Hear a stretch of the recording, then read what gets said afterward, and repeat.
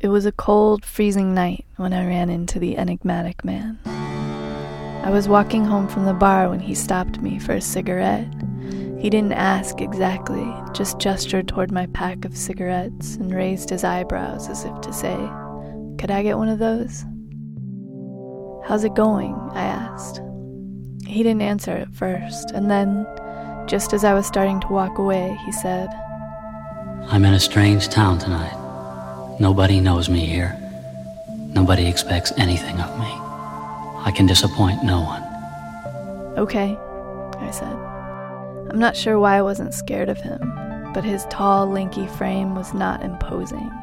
When he started following me home, I just felt sad for him, like he was a puppy who had lost his way. My friends had built a fire in the yard at my house. We didn't have heat that winter, so it was warmer to sit around in the yard by the fire than to be inside. When we walked up, one of my roommates said, "Hey man, who are you?" And the enigmatic man said, "I'm in a strange town tonight. Nobody knows me here. Nobody expects anything of me. I can disappoint no one." My roommate tossed him a can of beer. We sat around drinking and talking until 3 a.m. The enigmatic man didn't say a word, but he seemed content. When the fire was almost out, we went inside and crawled under piles of cold blankets, leaving the enigmatic man alone in the yard. Before I fell asleep, I looked out the window and saw him staring into the last flickering coals of the fire.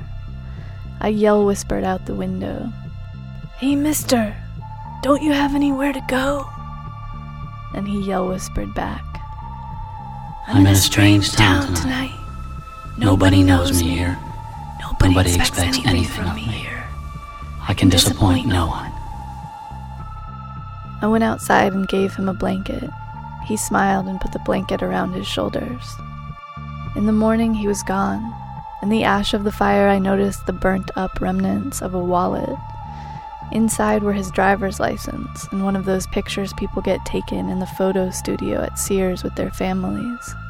In the picture, the enigmatic man had his arm around a woman and his hand on the shoulder of a young boy. The name on his license was illegible, but I thought I could make out an address, so I called information to find his phone number. I dialed the number, but no one answered. Not his wife, or his kid, or even a machine. It just rang, and rang, and rang.